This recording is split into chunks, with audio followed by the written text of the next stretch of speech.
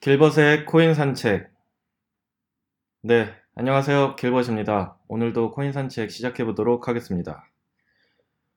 첫 번째 글은요, 제목이 질문, 느낌표 막 몇 개 다셨는데, 본문은 6시 이후 장이 활발해지는 이유가 있을까요? 요즘 새벽에 많이 올라가는데 해외 거래소의 거래와 한국 거래소의 상관관계가 있는 건지, 새벽에 거래하시는 분들이 많은 건지 궁금하네요. 이렇게 해주셨어요. 댓글을 보면 오 나도 궁금 하시는 분도 있고 뭐 대부분은 그냥 나도 같이 궁금하다. 뭐 근데 뚜렷하게 뭐 어떤 뭐 딱 답을 제시해 주신 분은 없어 보이네요. 근데 뭐 굳이 조금 이렇게 추측을 하시는 분들은 이제 뭐 버거 형들 때문에 그렇다. 이제 뭐 이제 시차 때문에 뭐 그렇다 하시는 분도 있고, 어떤 분은 뭐 퇴근하는 직장인들의 자금 유입, 뭐 그리고 퇴근 후 집중 뭐 이렇고, 네, 뭐 다 퇴근해서 직장인들이 몰려서 그렇다와 이제 해외와 이제 한국의 시차 때문에 그렇다, 뭐 그런 의견들이네요. 근데 저 개인적으로 또 하나 그 의견을 추가하자면, 이건 지극히 사견이고 또 이제 가볍게 그 덧붙이는 제 생각인데, 거래소가 이제 직원들이 퇴근할 시기를 노리는 게 아닐까, 뭐 그런 생각도 해봐요. 왜냐면은 좀 이렇게 투자하시는 분들 중에서는 좀 편법을 쓰시는 분들이 있잖아요. 그런 분들은 좀 거래소 직원들이 퇴근한 좀 감시가 좀 덜 삼엄한 그런 시간대를 틈타서 좀 그런 움직임을 좀 보이지 않나, 좀 그런 생각도 해보긴 해요. 사실 그런 해킹이나 그런 사건 사고를 막 직원들 다 출근해서 막 들여다보고 있을 때 하면은 또 괜히 눈치 보이니까, 뭐 그렇다고 뭐 꼭 다 해킹을 한다 뭐 그런 건 아니고요.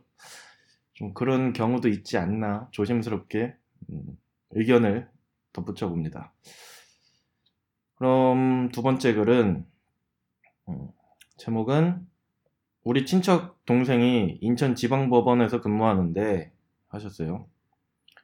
본문은 암호화폐 기술적 오류가 아닌 고의적으로 지갑 주소 막아서 흔히 말하는 가두리한 거래소 조사 중이라고 함. 올해 어마어마한 벌금 때릴 거라고 한다. 이상. 이렇게 남겨주셨어요. 댓글을 보면 지방법원 공익하냐? 뭐 이렇게 해주셨는데, 거기다 이제 작성자분이 대댓글로 아니 우리 동생 법원 경매 관련 담당인데 법원에도 공익 있냐? 법원에도 공익 있는 걸로 알고 있거든요. 아무튼 또 다른 댓글을 보자면 이게 뭐 딱히 뭐 재밌는 댓글은 없네요. 뭐 오키 돈 많이 벌어가 뭐 그러고 그냥 그래 그냥 이러고 마신 분도 있고, 어떤 분은 크크크 어마어마한 벌금이라고 해봤자 걔네 일주일 수입도 안 될 듯 이렇게 해주셨어요. 그리고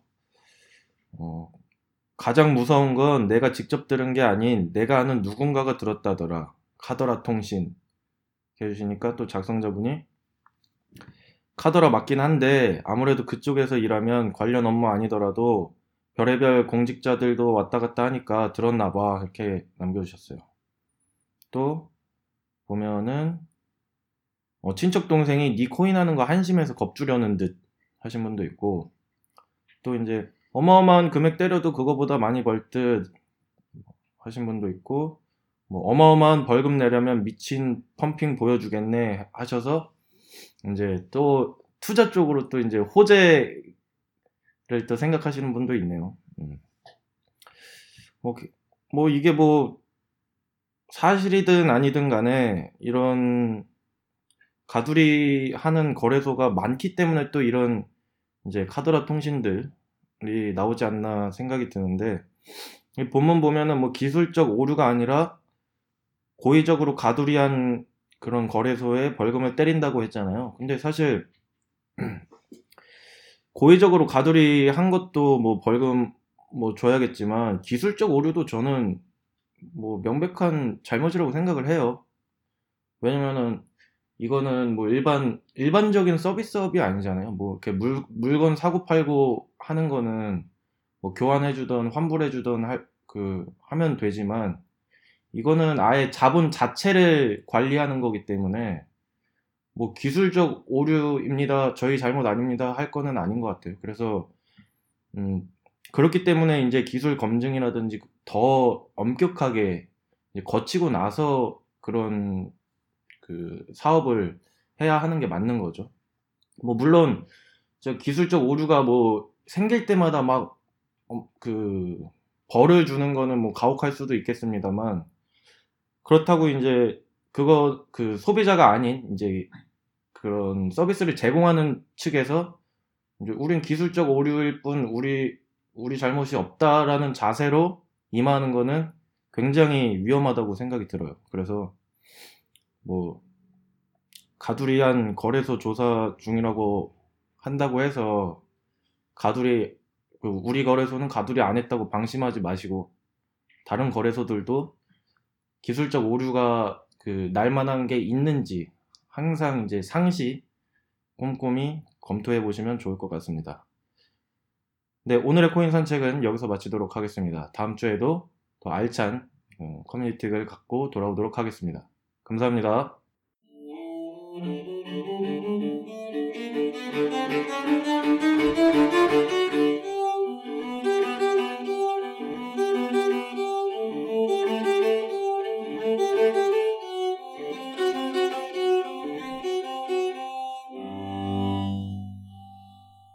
네, 블록체인 정보통 블로킹 2부 가 봅시다.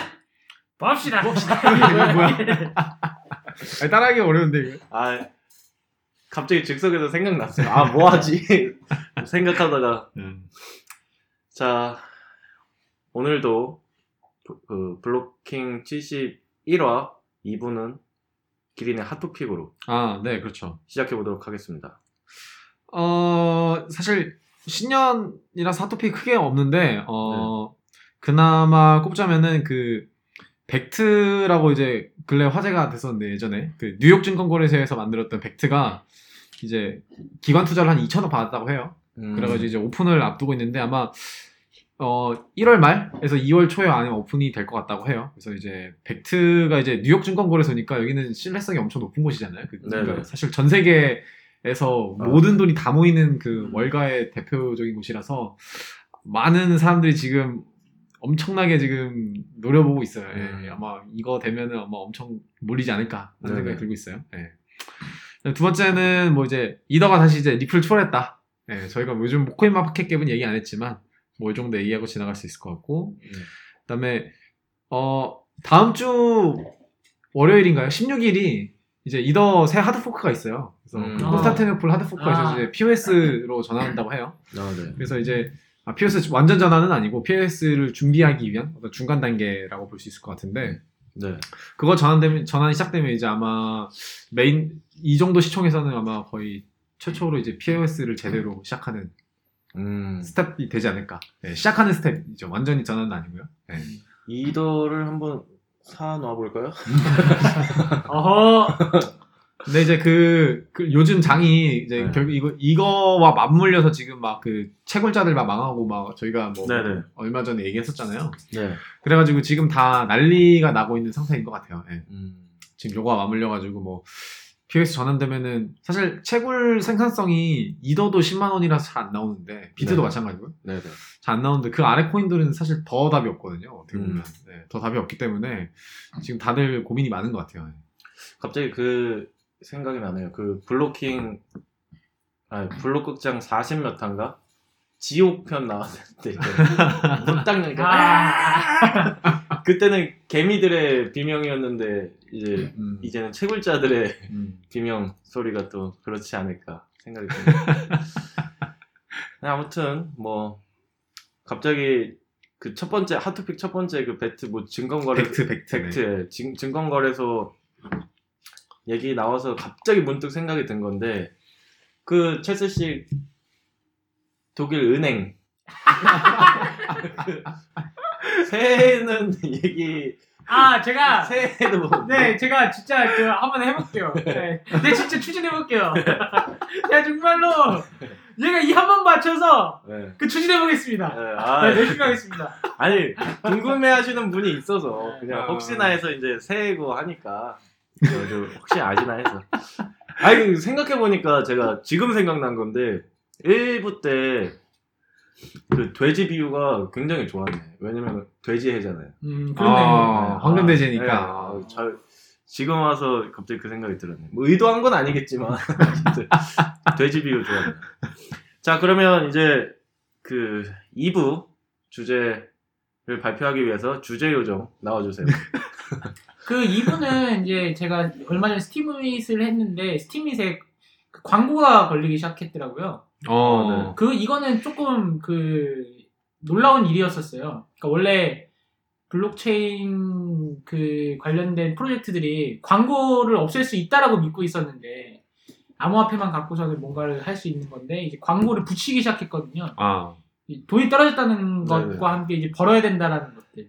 그래서 그걸 보면서 이제 그 블록체인이 과연 정말 이 광고 모델, IT 산업에서의 그 광고 모델을 없앨 수 있을까? 혹은 그 광고의 방식, 뭐 가격 책정이라든지 뭐 이런 것들을 개선할 수 있을까? 그런 생각이 들더라고요. 그러니까 어떻게 보면은 이제 순수 암호화폐를 추구하는 사람들은 저 찌라시 없애려고 얘기 들어왔는데 또 생겼네. 약간 이렇게 생길 수도 있고 실망을 했을 수도 있고 여러 가지 생각들이 있을 수가 있어요. 여기서 말씀하시는 광고라는 게 어떤 식의 광고를 말씀하시는 거예요? 1588 이거 뭐 배너 광고에. 사실 한번 특정 플랫폼이 광고 통해서 돈맛을 보면은 이제 더 이상 되돌릴 수가 없어요, 사실은. 더 이상 되돌릴 수가 없고. 왜냐면은 추고 가난했다가 돈을 보고 이제 따뜻해지면 이제 배너로부터 시작해서 이제 전면 광고 등등등 이제 모든 것들이 시작되기 때문에 뭐 이게 나쁘다는 소리는 아니고요. 나쁘다는 소리는 아니고 아마 스팀이 또 어쩔 수 없지 않을까 싶어요. 초심을 잃지 않기 위한 이제 스스로 채찍질을 계속 해야 될 것 같은데 저는 개인적으로는 뭐 광고를 굳이 뭐 왜 없애야 되지 그런 생각이 들기는 해요. 그 광고를 저 광고가 아름다운데 왜 없애? 이거 그렇다기보다는 그러니까 너무 이제 홀로 뭔가 좀 되게 막 우아하고 고기롭고 막 그러려는 것보다 이제 사실은 블록체인이 아직은 어색하잖아요, 대중들한테는. 그렇기 때문에 조금 대중들 속에서 자연스럽게 녹아들기 위해서는 그런 어떤 광고들이 있어도 필수는 아니지만 굳이 그거를 막 안 받아서 막 나는 암호화폐, 블록체인만 가지고 뭘 해보겠다 할 필요가 있을까? 광고 같은 거는 어떻게 보면 이제 부수적인 수입이잖아요. 그렇기 때문에 뭐 우리 주 수입원은 이걸로 가되 이제 부수적으로 이런 거 오는 거는 좀 이제 우리 사이트에 왔을 때 사람들이 너무 위화감 느끼지 않도록 좀 뭐 화자 뭐 이런 식으로 생각을 해볼 수도 있지 않나. 저는 그런 생각을 갖고 있어요. 왜냐면 딱 이렇게 워낙 이렇게 블록체인이나 암호화폐 사이트 같은 거 보면 딱 모르는 사람이 처음 들어가면 복잡하잖아요.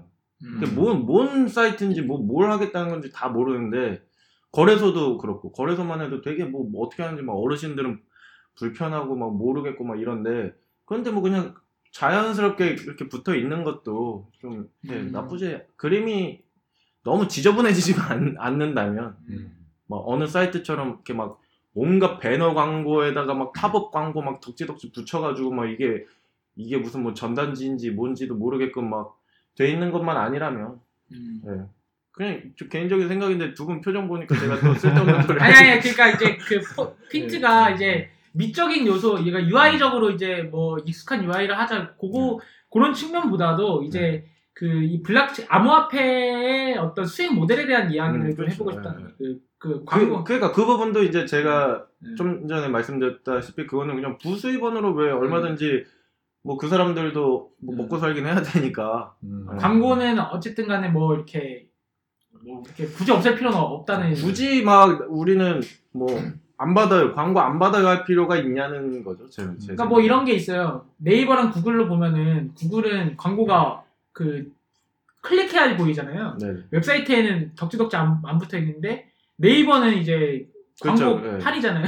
그러니까 이제 그런 측면에서 이제 얘기가 나오는데 암호화폐로 하게 되면은 아주 깨끗한 뭔가의 생태계를 만들 수 있지 않나 이런 얘기들이 나오고 또 하나는 이제 광고를 보는 것도 노동이다. 보는 사람들한테 돈을 줘야 된다. 그러면서 뭐 그게 뭐 BAT 토큰인가 뭐 이런 것들 좀 나와요. 저는 개인적으로 스팀잇 같은 경우에는 좀 그냥 스팀잇에서 특정지어서 얘기를 하면은 일단 암호화폐를 떠나서 스팀잇은 이제 그러니까 글을 쓰는 블로그 플랫폼이잖아요. 네.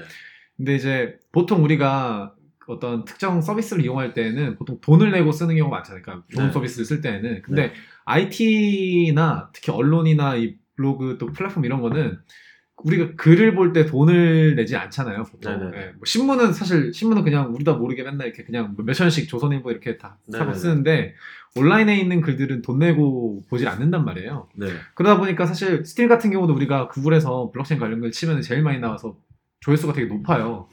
근데 그 글 쓴 사람들한테 사실 그 뷰가 높다고 해서 그 혜택이 바로 돌아가는 게 아니거든요. 이득이 돌아가는 구조가 아니에요. 스팀 같은 경우에는 그 예전에 스팀 가격이 올라갔던 거는 결국 어떻게 보면 그냥 암호화폐 전체적인 상승장에서 스팀 가격이 올라가고 그다음에 그 분배 구조를 바꾼 거지 그 자체로서 그 가치가 있는 게 아니었거든요. 그거를 줘야 그 사람이 글을 쓴다 이게 아니라 일단 글을 쓰고 사람들이 보는 구조잖아요. 그걸 주면서 그러니까 구조가 어떻게 되냐면은 돈을 주고 서비스를 쓸 수 있다가 아니라 그 사람이 일단 글을 쓰고 우리가 괜찮으면 돈 줄게. 요런 구조기 때문에. BJ 같은 느낌이죠. 그렇죠. 기본적으로는 무료 서비스예요. 대부분의 글을 보는 것 자체는. 그러니까 대부분의 이제 IT 서비스들이 사람들이 이용할 때는 무료로 시작을 하고 그렇기 때문에 수익 구조 자체가 거의 대부분 없어요. 그래서 뭐 많은 스타트업들이 IT 서비스 할 때 이 서비스가 뭔지도 모르는데 일단 돈 내고 써봐 이렇게 할 수 없으니까 일단 무료 서비스를 시작을 하는데 그렇다 보니까 이제 이거를 어떻게 수익 구조를 만들지 하다 보니까 이제 대부분의 경우는 광고밖에 없는 거죠. 그리고 제 생각에는 유저 입장에서도 유저가 그 글을 볼 때는 그 글을 보는 것 자체가 일종의 이득을 취하는 행위라고 저는 생각을 해요. 뭐 물론 이제 뭐 이상한 글을 읽으면 이제 그거는 또 하나의 트래쉬를 얻는 거지만 이득을 보는 행위이기 때문에 그 적절한 어떤 혜택을 줘야 된다. 그게 광고라고 생각을 좀 해요. 지금은 어쩔 수 없다고 생각을 해요. 네, 그렇죠. 뭐 뭔가 광고가 좀 되게 많은 기업 스타트업한테는 딜레마 같은 좀 존재인 것 같아요. 붙이자니 좀 되게 좀 뭔가 그렇고 이렇게 뭐 좀 우리가 뭐 광고를 먹고 살아야 되나 좀 이런 생각이 들다가도 또 안 붙이자니 배고프고 뭐 좀 그런 느낌인데 체스 씨는 그럼 어떤 생각을 갖고 계신가요? 없어요. 생각이. 아니 그 광고는 저도 같은 생각이에요. 그러니까 그 암호화폐랑 광고랑은 별 상관없다는 주의예요. 저는 이제 그 암호화폐는 아까 말씀드렸듯이 그 돼지 에피소드들이 있잖아요. 그러니까 자유로운 금융 활동을 하는 것과 광고는 별개의 모델이다. 그 말은 뭐냐면은 암호화폐 그 자체가 부가가치나 수익 구조는 아니거든요. 그러니까 결국에는 거기 안에 유통되고 있는 서비스라든지 재화들이 부가가치인 거고 이거는 그냥 그것들에 대해서 그 가치를 고정해 줄 수 있는 하나의 수단인 거지 이거 자체가 저는 뭔가가 될 수 있지는 않아요. 그러니까 주식 많다고 해서 광고가 뭐 없어지거나 뭐 이런 맥락이랑 비슷하다고 보거든요. 그래서 광고랑은 전혀 저는 상관은 없다고 보고 그다음에 또 하나는 이제 저희 아버지가 제조업 쪽에서 일을 하시는데 제조업과 IT를 비교해 보면은 사실 IT는 거품이 있는 게 맞죠. 아까 말씀드렸듯이 수익원이 없어요. 제조업은 차를 한 대 생산하면요. 차 한 대 값이 있잖아요. 거기에 드는 노동력이라든지 그다음에 그 원자재 값이라든지 뭐 공장 라인을 돌리는 그런 거라든지. 근데 IT는 그런 게 없잖아요. 그러니까 네. 인풋도 되게 애매하고 아웃풋도 그쵸. 애매해. 사람들이 뭐 물건을 사는데 그 예전에 그 크레이지 아케이드 아이템을 샀어요. 그 아이템의 가치는 어떻게 산정하는 건가? 그렇죠. 그런 재화에 대한 가치 측정과 그 다음에 그런 거예요.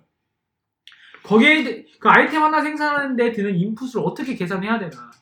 그 아이템은 이런 그 나사 하나 만드는 것과는 다르게 나사 하나는 세 사람이서 만들면 되는데 그 아이템은 세 사람이 만드는 게 아니라 전체 세계관을 만든 사람들 중에 그 세계관 중에 부분이잖아요. 네. 그러니까 따로 독립적으로 이제 아이템 10개 납품시켜줘 그래서 10개 납품하는 게 아니잖아요. 네. 그 전체 생태계 중에서도 이제 그 그래픽으로 이루어지고 그래픽과 숫자로 이루어진 자산들을 이제 그 속에서 부분적으로 이제 생산을 하는 건데 이게 좀 되게 애매하기는 애매하다는 생각이 많이 들어요. 그리고 또 하나는 이제 우리나라는 음원도 그렇고 소프트웨어도 그렇고 지적재산권에 대해서 좀 약간 박하잖아요. 그렇죠. 네. 그 영화 보는 거 빼고는 사실 돈 내고 뭐 하는 거 되게 싫어하잖아요. 불법 다운로드 받고. 아무튼 저도 마찬가지고. 네. 그렇기 때문에 이제 IT 산업에서 그 수익 구조는 되게 좀 만들어내기는 어렵고 그래서 이제 그 광고라고 하는 모델 자체가 그 쉽게 사라지기는 뭐 현실적으로는 좀 힘들지 않나 생각이 듭니다.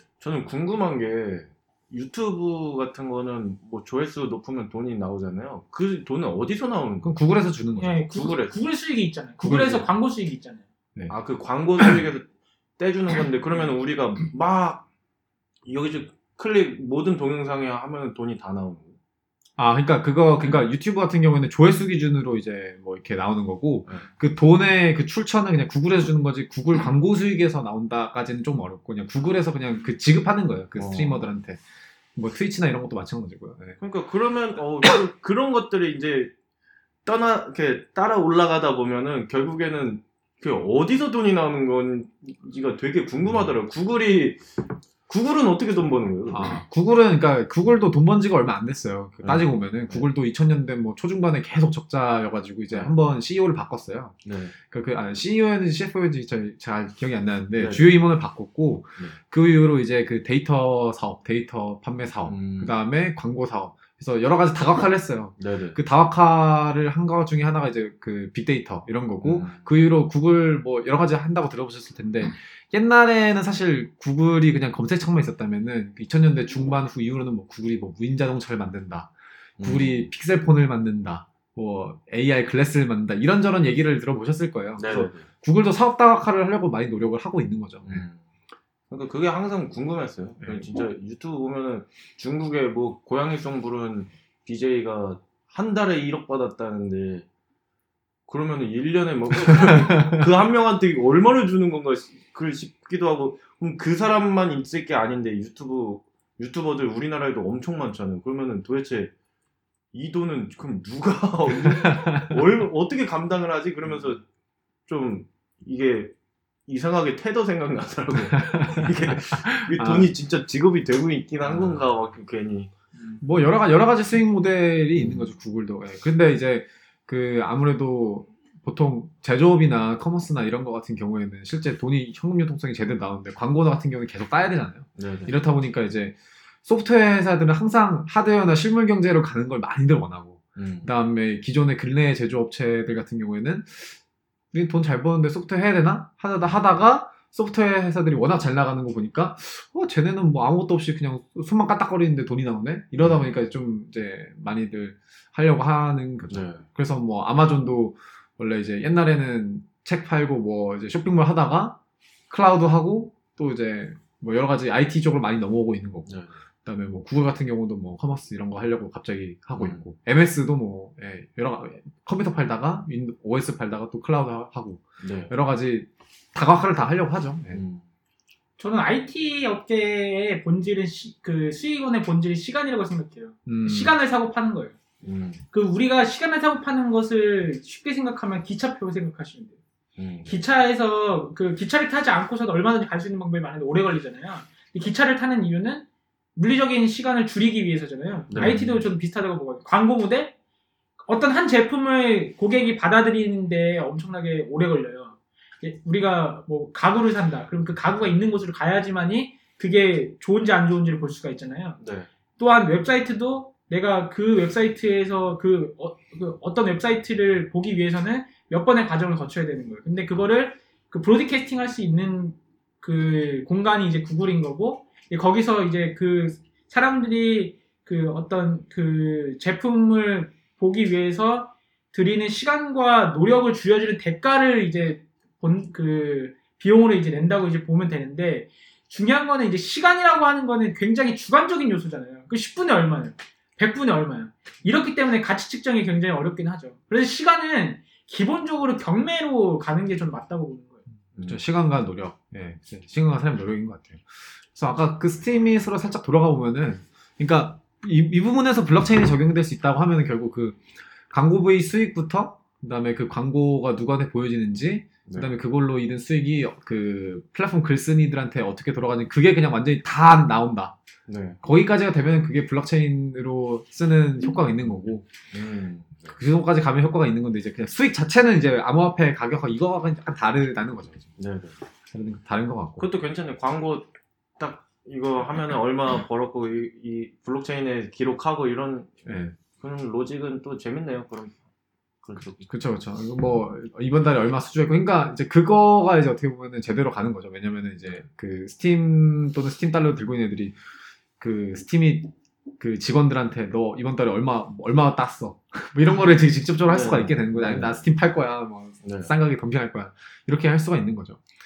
근데 이제 개인적인 생각으로는 그 정도까지 간다고 하면은, 그 정도 이제 스팀이 재단이 그런 걸 다 공개한다고 하면은 직원들한테 돌아가는 수입도 사실 다 공개가 되잖아요. 네. 그런다고 했을 때는 그게 꼭 이게 예쁘게 돌아가는 건가라는 거는 아직까지는 저는 살짝 의문이에요. 왜냐면은 개인의 어떤 월급이라든지 이런 게 다 공개되니까. 물론 이제 다른 방법으로도 이제 뭐 수익을 얻을 수 있는 방법도 있긴 하지만, 쟤 뭐 별로 일한 것도 없는데 저렇게 돈을 많이 가져가? 이렇게 얘기할 수도 있는 거고, 쟤는 뭐 했다고 뭐 가져가. 너무 상대적으로. 상대적으로 좀 그런 박탈감이 있을 수도 있지 않나. 박탈감 또는 아니면은, 쟤 완전 거지구나, 뭐 이런 느낌도 있을 수 있고요. 이제 우리는 항상 그 사람은 그 진보와 보수를 동시에 추구하는 존재잖아요. 네. 가격도 마찬가지예요. 우리는 가격을 예측 가능한 것이라고 생각을 하고, 1,000원이라고 쓰인 종이는 그 1,000원이라는 내재 가치가 반드시 있어야 된다고 생각하는 건데, 사실 그게 제 입장에서 보면 고정관념인 거죠. 1,000원은 그냥 종이에요. 내재 가치라는 건 사실은 없거든요. 그렇죠. 그냥 어떤 상징성에 따라서 움직이는 거고, 가격이라는 거는 그 시장 경제 체제나 자본주의는 기본적으로 그 어떤 경쟁과 불안과 긴장에 의해서 그 발전하고 있는 동력이기 때문에, 이런 어떤 가격과 분배 이런 것들에 대해서는 항상 불확실성한 게 그 자본주의의 어떤 본질이 아닐까, 그런 생각이 사실은 들어요. 네. 그래서 그 주제가 이제 광고잖아요. 광고를 그 토대로 해서 여러 가지 얘기를 하는 거죠. 광고를 없앨 수 있나 없나, 약간 요런 요 맥락도 중요하지만은, 이제 그 광고를 둘러싼 담론들 있잖아요.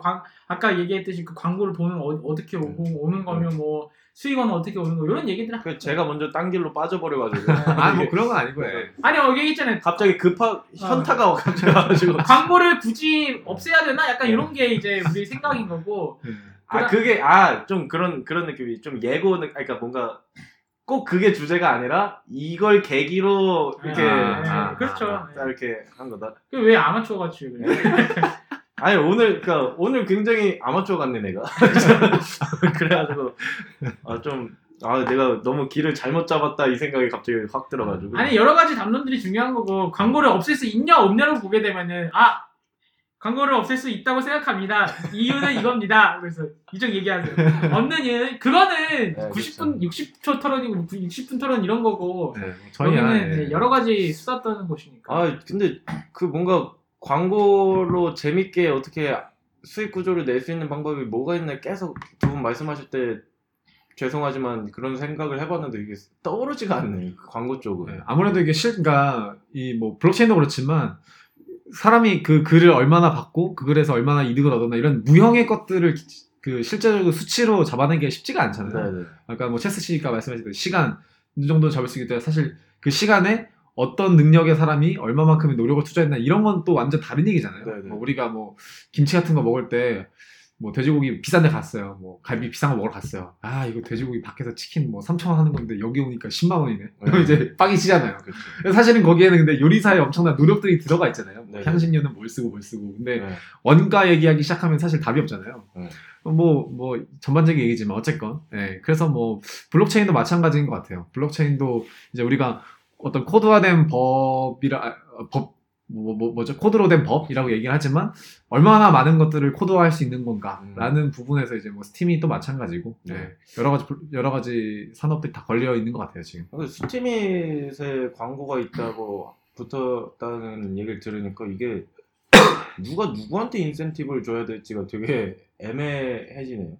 뭐야? 그러니까 뭐 광고를 이제 내가 글을 써서 광고를 할 수가 있잖아요. 내가 직접. 그렇죠. 스팀에 돈 줘가지고 뭐 배너 광고를 달아주세요가 아니라 내가 스스로 글을 써도 이렇게 광고를 할 수가 있는데 그 글 안에서. 네, 그 안에서. 그럴 경우에는 내가 내 뭔가를 홍보하고 광고하면서 누가 조회수가 이렇게 보팅을 해주면은 돈도 받고. 그러면은 그 사람이 스팀잇에 뭔가 해줘야 되는 거 아닌가? 갑자기 이 생각이 드는 거예요. 그게 토큰 이코노미 뭐 이런 얘기들이 이제 나오는 건데 그 쉽게 생각하면 돼요. 그건 뭐 그 스팀잇에서 달았다는 배너 광고는 스팀잇 재단으로 들어가는 거고 개인적으로 광고를 달았으면 사람들이 그걸 안 읽겠죠. 보팅을 안 하겠죠. 그렇죠. 그 사람이 고래라면. 네? 고래라면. 고래는 이미 하고 있으니까. 고래는 아니 그러니까 보팅을 하지 않을까? 네? 보팅을 하지 않을까? 어디다가? 그 고래 광고 글에다가. 그래 아니 이거는 이미 이루어져 있고, 그러니까 어떤 형태냐면은 물건을 판다거나 뭐 어떤 프로젝트를 소개한다거나 이게 다 광고거든요. 네네. 꼭 배너를 달아서 이렇게 해가지고 뭐 수익을 얻는다기보다는.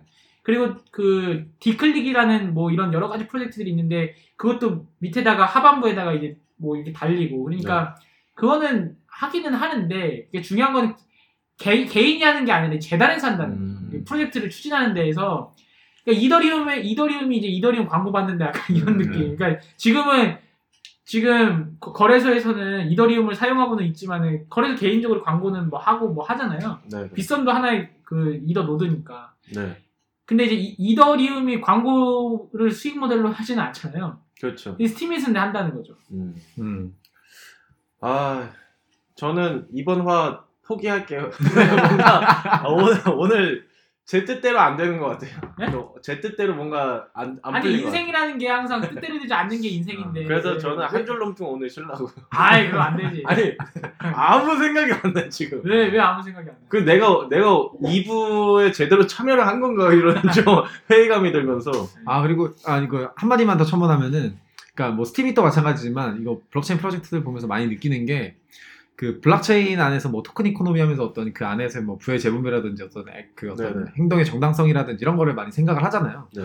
근데 결국은 그 토큰을 외부의 망한 시장 경제에서의 어떤 법정 화폐를 가지고 사잖아요. 네. 그래서 저는 사실 이거 두 경제를 합치는 게 되게 그 새로 만드는 시스템을 되게 많이 오염시킨다는 생각이 좀 들어요. 그래서 이건 어쩔 수 없는 거기도 하고. 그런 생각이 좀 많이 들었어요. 그걸로 한 줄 논평 하실래요? 네, 저는 이걸로 하고 넘어가겠습니다. 뭐 한 줄 논평이 뭐야, 그럼? 뭐요? 아니, 그러니까 한 줄이 뭐야, 한 줄? 한 줄? 한 줄로 얘기했잖아요. 오염시키고 있다. 오염이 한 줄. 오염시키고 있다. 광고는 오염? 그 광고의 오용이 오염시키고 있다. 저는 아까 그걸로 돼지로. 그게 셋 다 쉬는 거네. 아니지. 네. 어쨌든 우리는 의미 있는 비유를 했는데 의미 있는 비유가 없는 거잖아요. 저는 오늘은 봐주세요. 오늘은 그동안 많이 열심히 한 줄 논평 했으니까. 그쵸. 오늘은 그럴만해요. 오늘 안 풀리는 날이기 때문에 오늘 71화는 이제 제가 그 팟빵에 올라와도 안 듣도록 하겠습니다. 오그라들 것 같아가지고. 네, 아무튼 얘기는 재밌었어요. 네, 재밌었고 이제 마무리할 시간이 됐는데 이번 한 주도 여러분들 잘 마무리하시고 이거 월요일날 올라오니까 한 주 잘 보내시고 정신을 못 차리는구나. 다음 주에 더 유익한 블록체인 암호화폐 소식 가지고 돌아오도록 하겠습니다. 두 분 고생 많으셨습니다. 감사합니다. 감사합니다.